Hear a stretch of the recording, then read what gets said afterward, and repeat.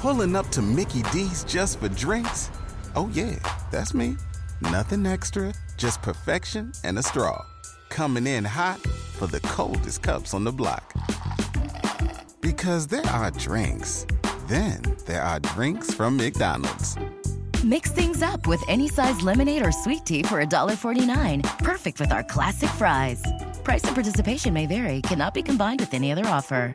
Ba-da-ba-ba-ba. Every team, every topic, everywhere. This is Believe.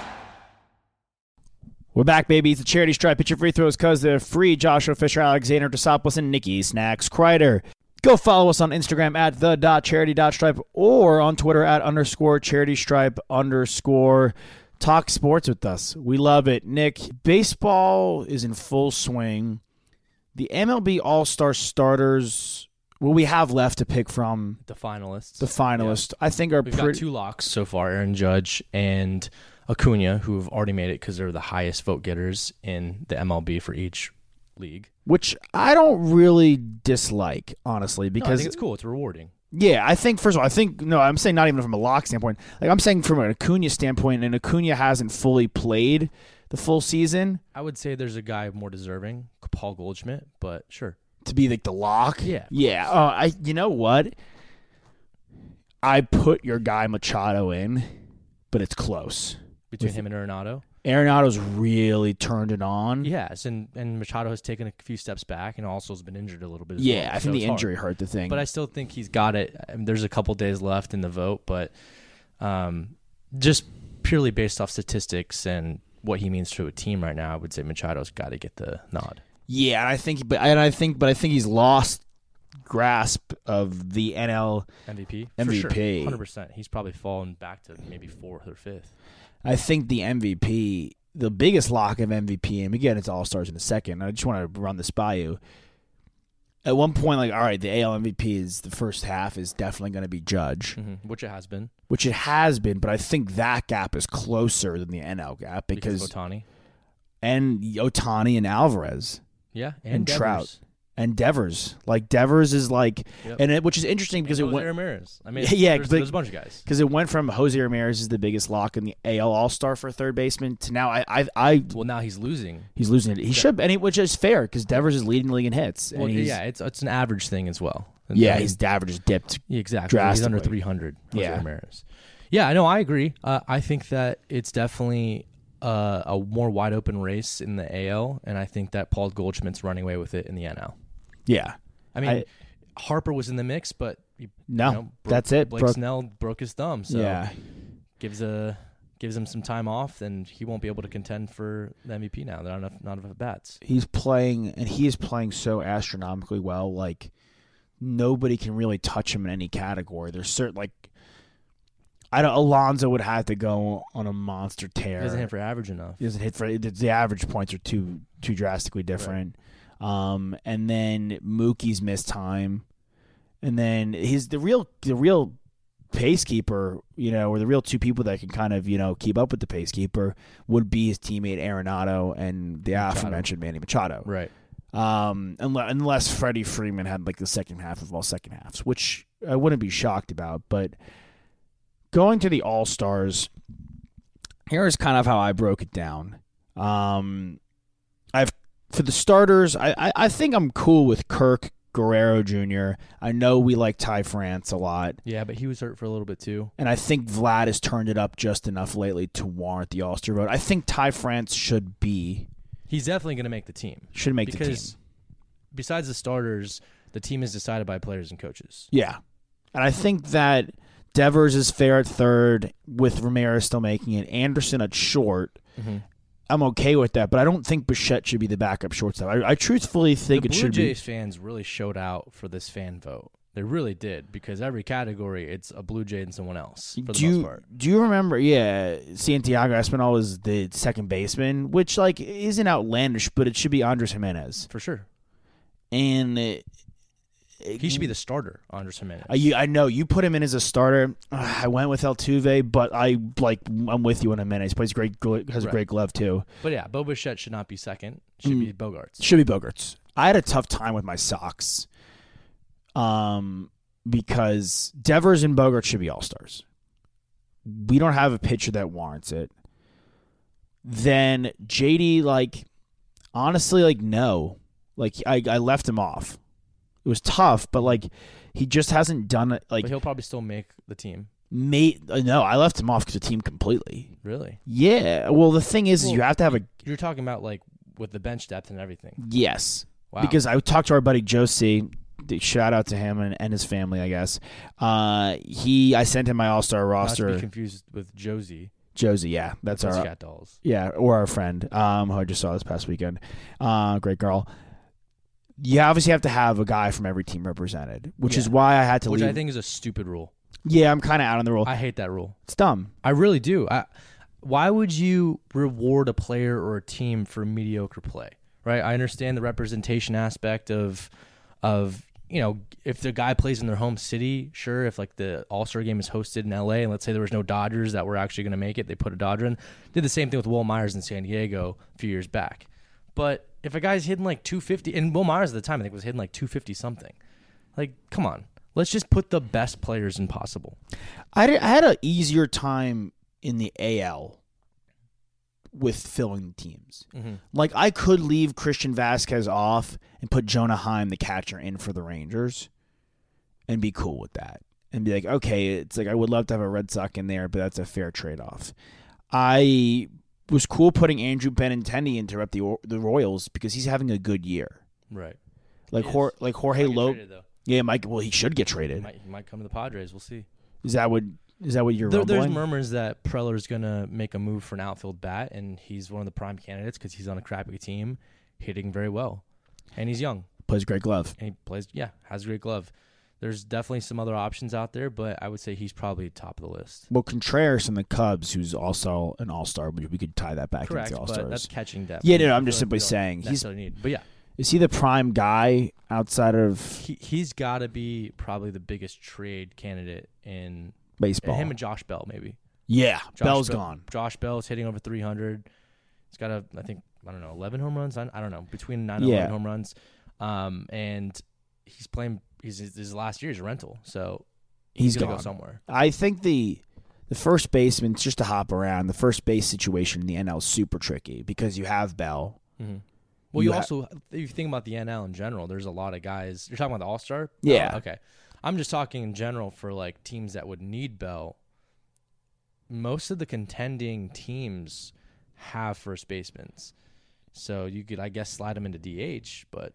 Well, the Sox... Yeah. Well, the Padres technically don't because Eric Hosmer's Doogie Howser. Garbage. Yeah, he is Doogie Howser. The Sox are in a precarious situation because, and I think it really makes sense for Boston. You don't have to give him a big prospect, but you bring in a guy like Josh Bell because J.D. Martinez is also going to be a free agent. Mm-hmm. And he's a DH, but he's up there in age. And you have Tristan Casas, who's the number one prospect in this outside of Marcelo Mayer, who's the top prospect in the Red Sox system as first baseman. He's going to come up next year, so you don't really need to re-sign Josh Bell, but you could re-sign him as a DH, and you could move on from JD and bring in and go younger. And the Sox, I feel, need it from a standpoint to separate themselves from the Rays and the Jays. The Yankees are they've already ran away with it. Yeah, unless they go on a 30-game losing streak, which just won't happen. But I don't necessarily know. I don't necessarily know if they're the best team in the AL. You know what's funny is my girlfriend asked me the other day. We were just talking about the Yankees in general about how good they were. Yeah, and she asked me it's a funny question, but has there ever been an MLB team to go undefeated? And it was funny. I was like, nope, not even possible. She goes, no, come on, it's got to happen sometime. I'm like, no, it is literally, you have a better chance of winning the lottery than a Major League Baseball team going undefeated. Yeah. 162 games. Well, the record's 116. Exactly. And that's with 46 losses. Exactly. A team losing under 40 games is unfathomable to me. It is. And you know what? We talked about it a couple weeks ago about how the over-under is 104 for the Yankees to win games on betonline.ag, our sponsor. Go to betonline.ag today. Nice, Nick. Get your free welcome bonus when you use the promo code BELIEVE, BLEAV. Yeah. But numbers probably gone up just a little bit, not by a lot, because, we're realistic here. That's an easy lock. Yeah, they should go over. There's going to be other teams that could go over that. Yeah. Like, I think the Dodgers end up going over that. Oh, for sure. I think the Astros, maybe the Mets. Maybe the Mets with Scherzer and DeGrom coming back. Yeah, exactly. I mean, who knows with the Padres too? Yeah, they've been on a little skid here, but they've got Tatis coming back. So we'll see what happens. But I want to get back to All-Stars. Yeah. So you'd mentioned that it's hard for the NL. I had a tough time. Because the AL, I was like, okay, I need a guy from the Oakland A's. I'll go pitcher. When in doubt, I try to go pitcher. Montes or Paul Blackburn. I went Paul Blackburn just to throw him in there. But Montes short, pick your poison. Orioles, I went Jorge Lopez. They're close. You know what? We discussed the Orioles blowing it up. They've got some guys on that team that can play. Yeah. I don't necessarily know how, and they have a good farm. They do. I think pitching is the biggest obstacle for them. Starting pitching. Exactly. Because they have a top 5 bullpen. Right. Starting pitching for sure is the obstacle. And that sometimes is the obstacle for a lot of teams. When you look at the Angels, you look at the Rockies, that's always been the Angels are a joke, dude. Right. But Santander's been playing well. Cedric Mullins, Austin Hayes, Ryan Mountcastle, Severino. They've got good players. Yeah. But at what point do you build around? You have Adley Rutschman, you have Gunnar Henderson, who's elevated into top 10 status in the MLB top 100 prospect rankings. Obviously, Grayson Rodriguez is the big prime player there. You have DL Hall, who's a year or two away, and then you have another draft pick coming. You have the first pick coming up in the draft. Yeah. So they're in a position where they can get back to the at least competitive play. Right. The Orioles are an uninteresting team to talk about. Let's we could just tangent ever. Well, you know what? There's a starter because it's going to be Judge, Trout, and Stanton probably starting in the outfield for the AL. Yeah, I could see that. Is it crazy that I think Stanton's had a nice year, but it should be Julio Rodriguez. Yeah, but he didn't make the finalists. He should be an all-star, right? Yes, for sure. He's the rookie sensation that has been lighting the league on fire, honestly. Which is crazy because there's other really good rookies in the AL. Bobby Witt's been really solid. Mm-hmm. Jeremy Pena has been an excellent replacement for Carlos Correa. Julio is in that category of guys that is like Acuna, Soto, Tatis, the next generation of sluggers that can do it all. Mm-hmm. They play great defense. 5-tool players. They play great defense. They've got blazing speed. They've got great power, and they hit for average. So he's going to be an all-star for years to come, and I definitely believe that he should do it this year. I mean, he's a lock to win Rookie of the Year for the AL. Yeah, I like Miggy Cabrera as a backup DH. Really? Okay. Sitting over 300. Oh, wow, yeah. And a Tiger needs to be in the game. Yeah, and who knows? Could be one of his last seasons. Could be his last season. Yeah. Realistically, he's hit over 3,000 hits. Right. They're not going to be competitive for a while. Right. He's got his accolades. Wouldn't he want to do the whole farewell tour that Pujols is kind of doing right now? But Pujols is kind of doing it. He's not really doing it. The only one that but teams are paying their respects. They're giving him gifts and stuff, and Manny Machado was very vocal about people need to respect his retirement more. They need to respect him as a player. He's changed the game, and he's one of the best hitters that we've ever seen. I'd argue the same thing for Miggy Cabrera if he decides to retire soon. Yes, I think the thing with we got really acclimated in certain farewell tours with guys like Jeter, Poppy, Mariano Rivera. Is Pujols a better player than all of them? Absolutely. Yeah, I just think that if you change the game or you've been dynamic for so long and you represent, he represents Puerto Rico. He's the best Puerto Rican, player to probably ever live, right? You deserve a farewell tour. Yeah, no, I think he deserves one. I just think it's just guys on the Yankees, like Jeter and Mo. They've been Yankees for life. Poppy was on the Twins, but he pretty much did the Red Sox thing the whole time. Yeah, he went to the Angels, got back in the Cardinals, and the Dodgers for a hot sec. Pujols deserves everything and more. Should be 100% Hall of Famer. He should be 100% on the ballot. And quite frankly, so should Miguel Cabrera, because anybody that doesn't put Miguel Cabrera on their ballot, how can you not? But I just think Miggy, from his standpoint, he's a more quiet player. Yeah. He's a bit calmer. But other guys I want hidden away for a long time on a crappy team. Hidden away on a crappy team for a long time. Other guys I want to see in there, Verlander's been unbelievable. Clay Holmes in the Yankees. Can a reliever win Cy Young? Can it get to a point where it's happened? Yeah, I know it's a very, very long time. Gagne, 03 was the last one. There was one where I think Zach Britton came really close. Should have. He should have won it. Close, yeah. I remember that year. But no, I don't think it's going to happen this year. Yeah, I mean, Manoah, McClanahan, Verlander, Cortez. I think Garrett Cole is going to make the roster, but he's going to have a tough time. He will, but the pedigree. It's just his name. Exactly. Dude. Like guys like Framber Valdez, like there's no difference in the year they've had to me. NL, Harper's going to have to be replaced, so that's interesting. Albies. What do you think? Albies is a finalist, and he's going to have to be replaced. That's another person on the ballot that I don't think needs to be in the finalist. Well, I don't even think he'd be this backup. I think it should be Chisholm and Tommy Edman. Well, for second base? Tommy Edman, yeah. Doesn't Tommy play shortstop? But he's playing second for them right now. Okay. Yeah. Tommy plays second. He's on the shortstop. ballot as shortstop. Yeah, but he could get slotted in at second. That's the other thing that kind of grinds my gears a little bit about this whole voting process is they left guys off. They put guys on. Like Tatis was on the ballot and he like finished 5th in voting. Hasn't played a single game all season. Like it's just like kind of blasphemous, honestly. Yeah. That he even was on the ballot and like they put guys. Like, our starting shortstop has been Ha-Seong Kim all season. Like, he wasn't even on the ballot, didn't get any love. And, like, not saying that he would have gotten in or would even deserve a lot of votes, but still, come on. It's nice for a guy to get recognized. Same thing with Austin Nola, who hasn't even taken the majority of our catching, games or duties. It's been Jorge Alfaro for the most part. Yeah. He's not on the ballot. It's crazy. I mean, like, Edmund playing short, but he also plays second. I think it's a way to get him in is put him in at second because there's not enough second basemen that are good enough in the end. Like, you could, like... I would have said Cronenworth, but he definitely tailed off a little bit. He had a stellar June, but didn't really follow it up with the beginning of July. So, the entire Padres offense is struggling right now, but at one point I would have said Cronenworth deserves it. But if I'm looking at the Padres, let me guess who your Padres are, yeah? Yeah. There's Manny Machado, Joe Musgrove, and maybe Taylor Rogers.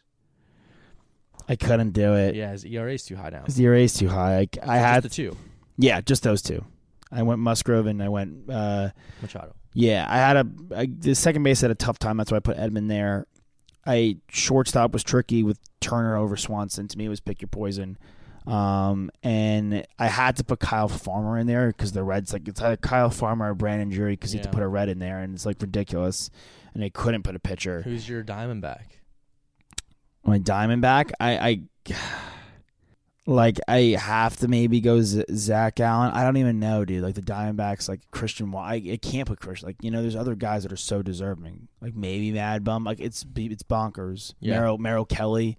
It's going to have to be one of the pitchers. It's going to be Zach Allen, Kelly, or Bumgarner. And you're going to have to leave a guy like Aaron Nola or Carlos Rodon off the roster. Yeah, probably. And I can maybe slip in a reliever there, but I love Daniel Bard getting in there. Great story. He's gone out of the game for years, comes back. Other guys I think the easiest time was the first 5 starters I put in for the NL. Gonsolin, Alcantara, Corbin Burns. I know Alcantara's gotten all the love for the Cy Young, but Musgrove, yeah, and Fried. Mm-hmm. At what point can we be in a position to say that Corbin Burns is the best pitcher in baseball?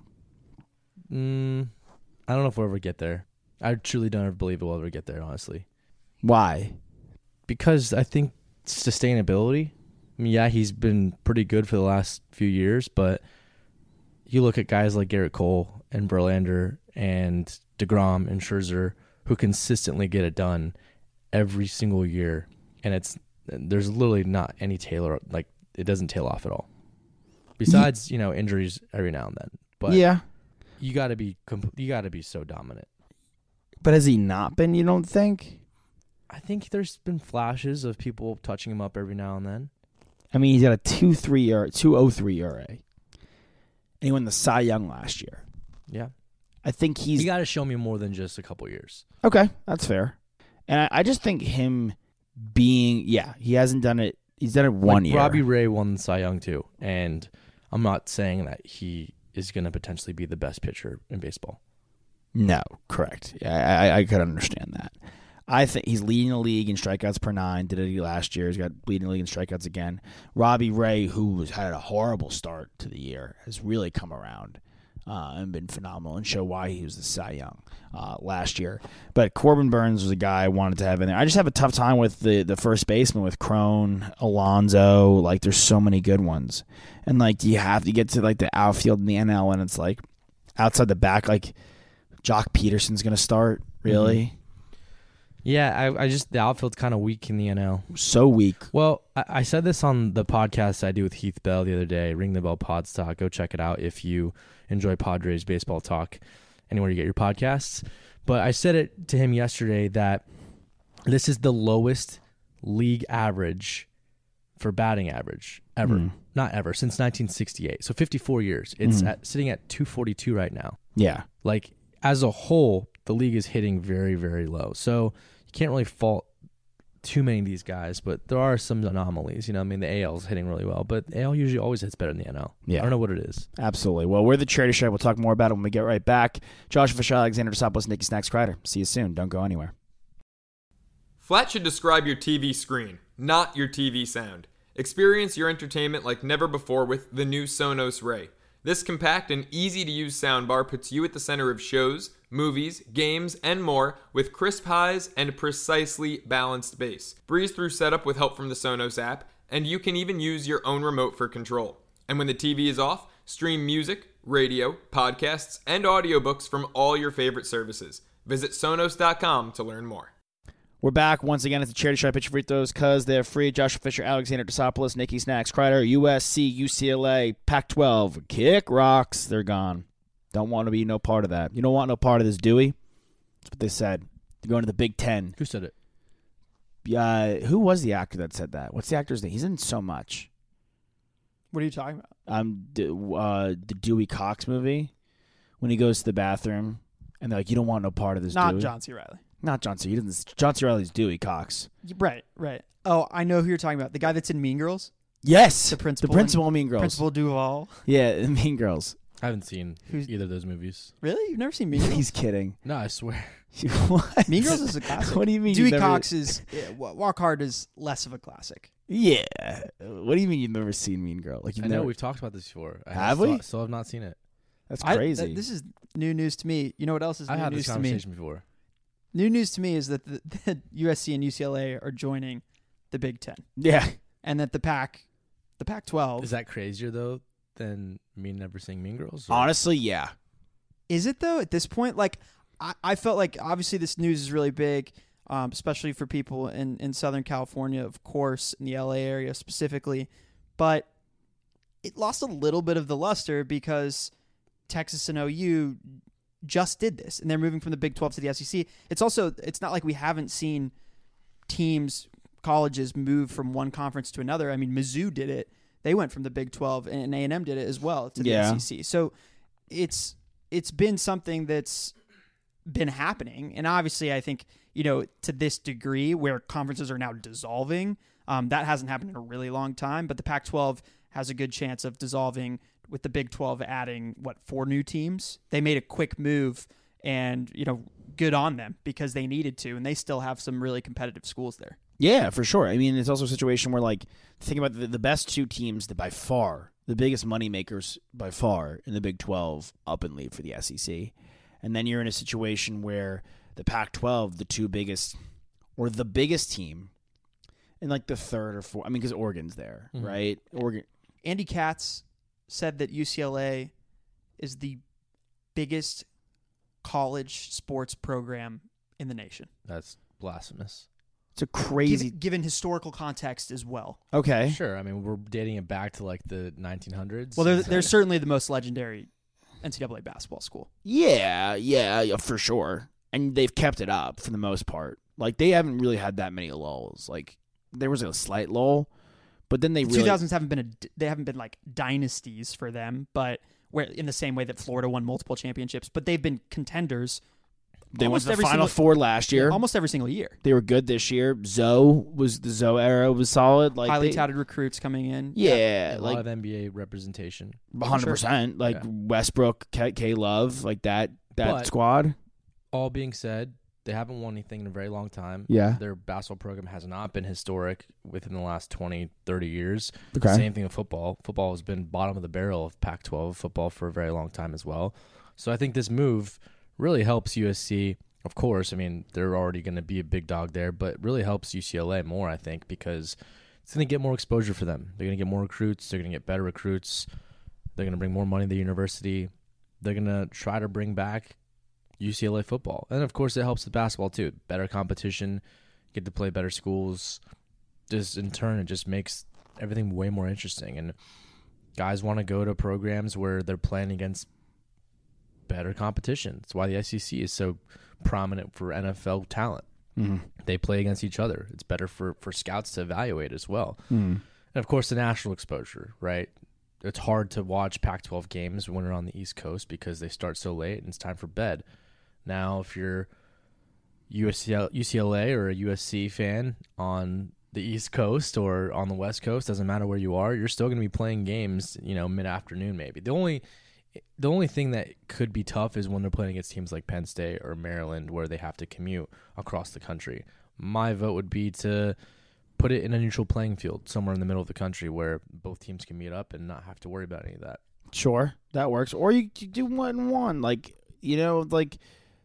They're not flying commercial anymore. You get a private, they're flying private. PJ, yeah. You get into PJ, the USA football. It's a comfortable flight. I know it's a long flight, but it's very comfortable, and half the games they're playing at home. Yeah, so those other teams are having to travel to them. It's more like the time difference of commuting 6 hours to. Do you guys really feel? I really don't feel time change ever. To be honest, it never hits me. It's for collegiate athletes where routine is such an important part of their daily life. I think it's a little bit more impactful than just like us hopping on a flight to New York. And I actually do. I get a little jet lag. The time difference, it's different. Like you're going to bed, 2 hours earlier or 3 hours later, whatever it is. It's a slight difference. I would say that is more of a factor when it comes to playing away teams for UCLA and USC than it is for the weather, where people say that it's, they're going to be affected by going to the cold weather games. I think that's all hooey. They play in cold weather already. Yeah, exactly. Washington, Oregon. I mean, it's not nearly as cold as Ann Arbor, and it's not snowing for the most part. Sometimes Washington has those games, but if you're a Division I athlete or if you're a NFL player, weather should not affect you. You go to the away playing field a couple days early, and you get acclimated to the weather, and you feel what it's like, and by the time you start moving around, you're warm. Mm-hmm. I mean, unless you're sitting on the bench and you got a big coat on the entire time, that's tough. But I'd argue that playing in hot weather, scorching hot, 100-degree, 110-degree weather, is more dangerous for a player, and it's harder for a player because of cramps and heat exhaustion. Yeah. I mean, there's also a situation where, like you said, the NFL guys, there's great NFL players that played at SEC schools that go to cold weather team. Mac Jones was a quarterback in Alabama, is now the quarterback for the New England Patriots. Aaron Rodgers, Cal to Green Bay. You're gonna have to you're gonna have to deal with it at some point. And he even started young. He went from Cal to Michigan. And there's guys that do that all the time too. There's guys that play their high school ball in Texas, or like Garrett Wilson. Played his high school football in Texas. Yeah. Right. Now he's and what? He's a top 10 pick. I also think that Big Ten football is obviously it's a slightly different brand of football than the rest of college football, but it's changed a lot to match that pro style. I mean, Ohio State runs a pro style offense. Yeah. Heavy pass attack, same kind of offense that USC traditionally runs as well. I know Wisconsin they like the ground and pound. They like to push the ball between the tackles, but most of the Big Ten isn't doing that anymore. No. Michigan had a good rush attack last year, but they were kind of like a dual threat system. It's not Monty Ball. It's not, Jonathan Taylor in between the trenches. It's heavy pass attack, and that's what UCLA with Chip Kelly and now USC are going to put out there. So I think that stylistically, because of the way that college football has moved, the weather is less of a factor as well. Yeah, and I think that college football has also changed in the sense where the good teams, the really good teams, the Bamas, the Georgias, the Ohio States, I even would consider Texas the blue chips, right? Yeah. Right. They have the flexibility to find a strength based on their opponent. If they just want to run the ball the entire time, they've got the guys to do it. If they want to throw the ball on the team, they got to do it, right? They're just exposing the weaknesses of the other team. There's some teams like Navy where they're literally only going to run the triple option, right? And how's that working out for like them and Georgia Tech? Exactly. Georgia Tech have to get a new coach. I mean, here you bring up a great point. Like with the Ohio State, there's 2 points that you could center around Ohio State. Point number 1, they're the best team in the Big Ten. And the first guys taken off their roster were wide receivers. First 2 guys taken off their roster were wide receivers.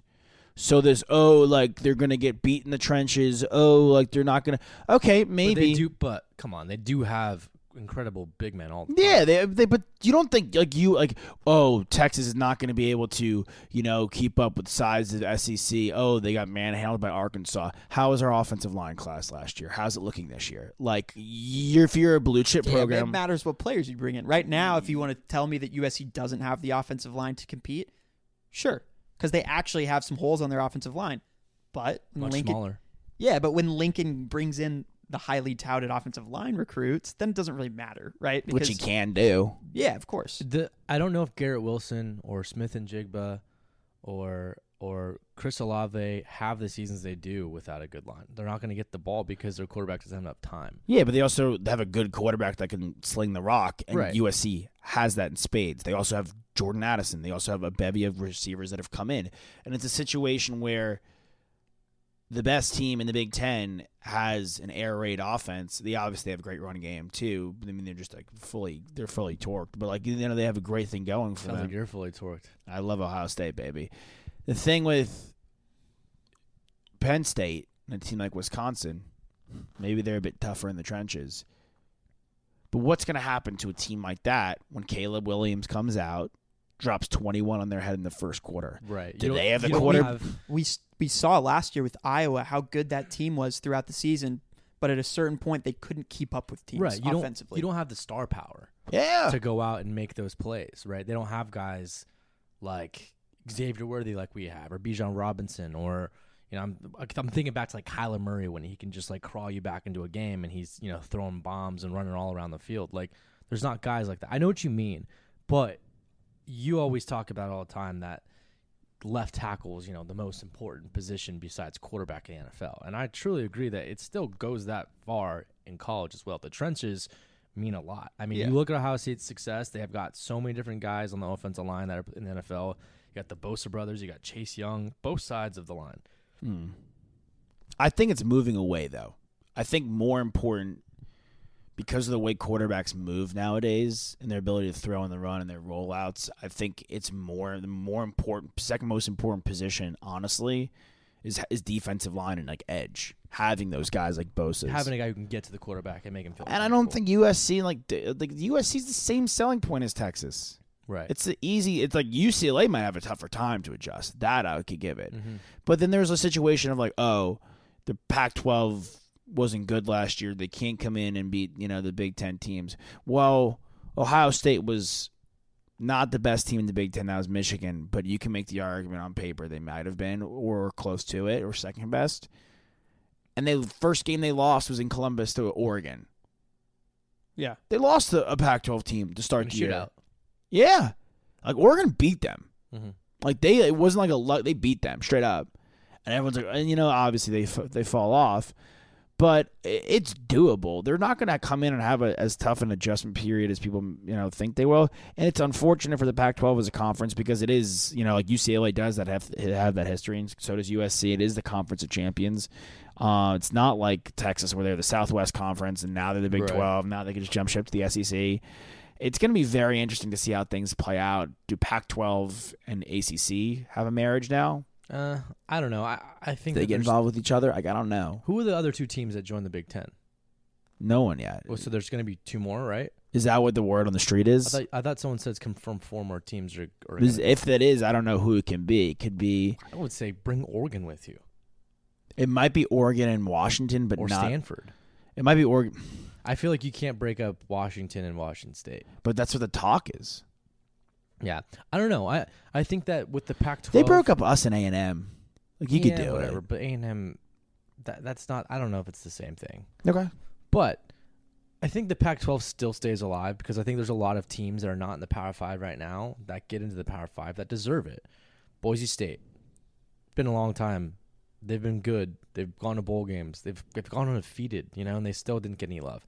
San Diego State, another program that's on the rise in football and basketball. Mm-hmm. I mean, there's teams that deserve. BYU, we talk about all the time. They might join the Big 12.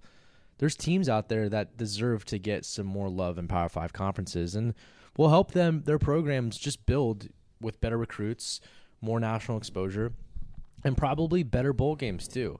Yeah. How many times did we see UCF go undefeated and not get any love to get a real big bowl game? Yeah. I mean, they always said those are the real national champs back in those days, right? Yeah. But if they were in a Power 5 conference, let's say, they come over the Big 12 and win the Big 12, or if they go to the Pac, I mean, that's so far for them. But maybe they're in the college football playoff. Yeah. I mean, there's like a lot of things that there's a lot of differences that'll be made. I'm just curious to see what happened to the ACC. The ACC is really what I'm curious to see because they're the only one that really has remained untouched. The SEC is absorbed, the Big Ten's absorbed, the Big 12's lost, and the Pac-12 is lost. The ACC could find itself in a Pac-12 dire situation. I think the Big 12 is in a position where it could survive and be fine. But I think the ACC is then in a position where, like, does Clemson go to the SEC? Does Florida State go to the SEC?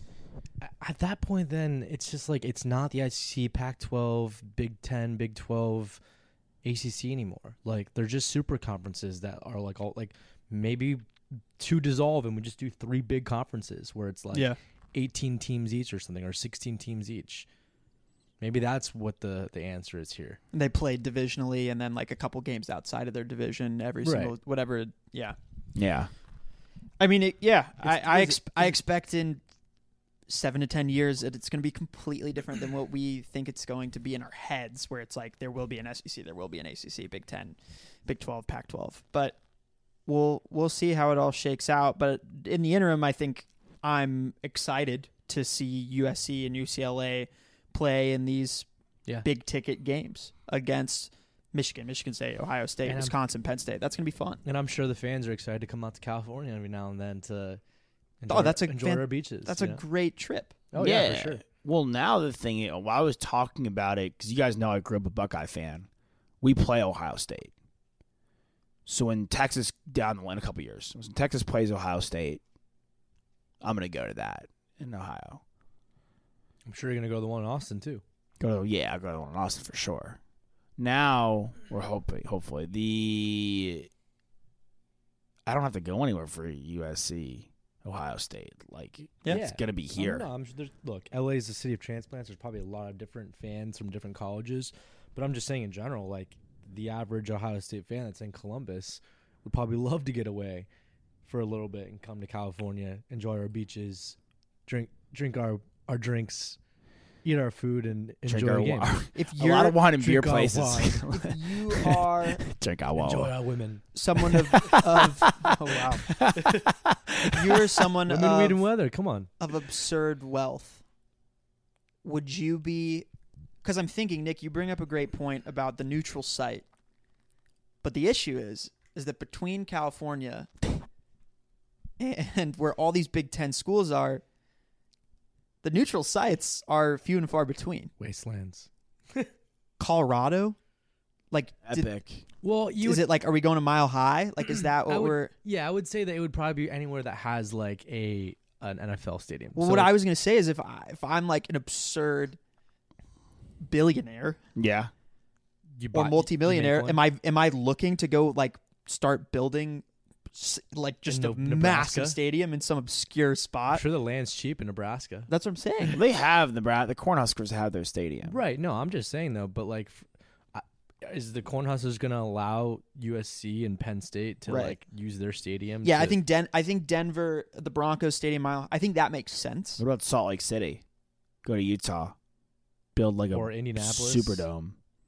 Yeah. The Doug Dimmadome. Doug Dimmadome. The Dimmadome. Like these are like places that are not. I mean, I don't know where the NFL Honestly, is. Texas. You can do another one in Texas. They've already got so much going on though. They have like NRG and Jerry World. There's always state championships. There's always bowl games. There's always neutral playing games there. Look, if USC and Ohio State are playing at Jerry World, they'd love it. Selling out. Yeah. Selling out. Yeah, tons of people there. But I mean, is that weekend already booked? I don't know. Like I feel like they have something there every weekend. Yeah, I mean, like I don't think they're gonna do the neutral site thing. They're gonna have to see how it plays out, like in a normal setting. I don't think the USC Ohio State drag is like Oregon like went to Ohio State. Like Texas is gonna go to Ohio State, and they're gonna like we're going to Bama. Like Bama's coming here. Like that's how it shakes out. Like I don't think the ridiculous ones are like when they do like a neutral site game with like Georgia and like somebody at like the Mercedes. Penn State. It's like, Atlanta. Dude, like, what are we doing? No, Georgia, it's but not some of it's tradition. Florida and Georgia is the only one that needs to be playing neutral. That's like our Texas OU. Yeah, that one. There's a line that needs to be drawn between Florida and Georgia. There's a Florida-Georgia line. Yeah. The last thing I'll say before we leave these lovely people. I think we've touched upon it before, and I love the Texas State Fair, and I love the whole tradition of it, but. It would have been a little dope to have Texas OU in Austin, and then us go to Norman. Yeah, for sure. It's never happened. It never will. Yeah, no, they're never gonna do away with that. It's too much of a tradition for everyone involved, and it's right midway between Austin and Norman. I was gonna say before it favors I think the Austin side just a little bit, but that's more of a neutral site. Well, it's also when the rivalry was initially established, Austin wasn't what it is now. Yeah, it's very true, and I can't imagine Norman. I can't really speak on behalf of Norman. Oklahoma. Never been to Norman, Oklahoma. I've been to Oklahoma. We have no reason to because we never play there. Yeah, right. I mean, I've been to Oklahoma City, Same. And I would rate that maybe a 4 or 5. I think that's fair. Out of 10? Yeah, that's fair. I like Oklahoma City. Okay, the Thunder. I've been to the Thunder game. It's cool. Yeah, Chesapeake, whatever. It's solid. Yeah. Well, we're the charity stripe. That's college football talk. Fans out there, drag both feet in bounds, swing on a full count, rip that puck, hit that putt, hit your PKs because they're free, hit your free throws. Why, guys? Because they're free. We outro. We love you.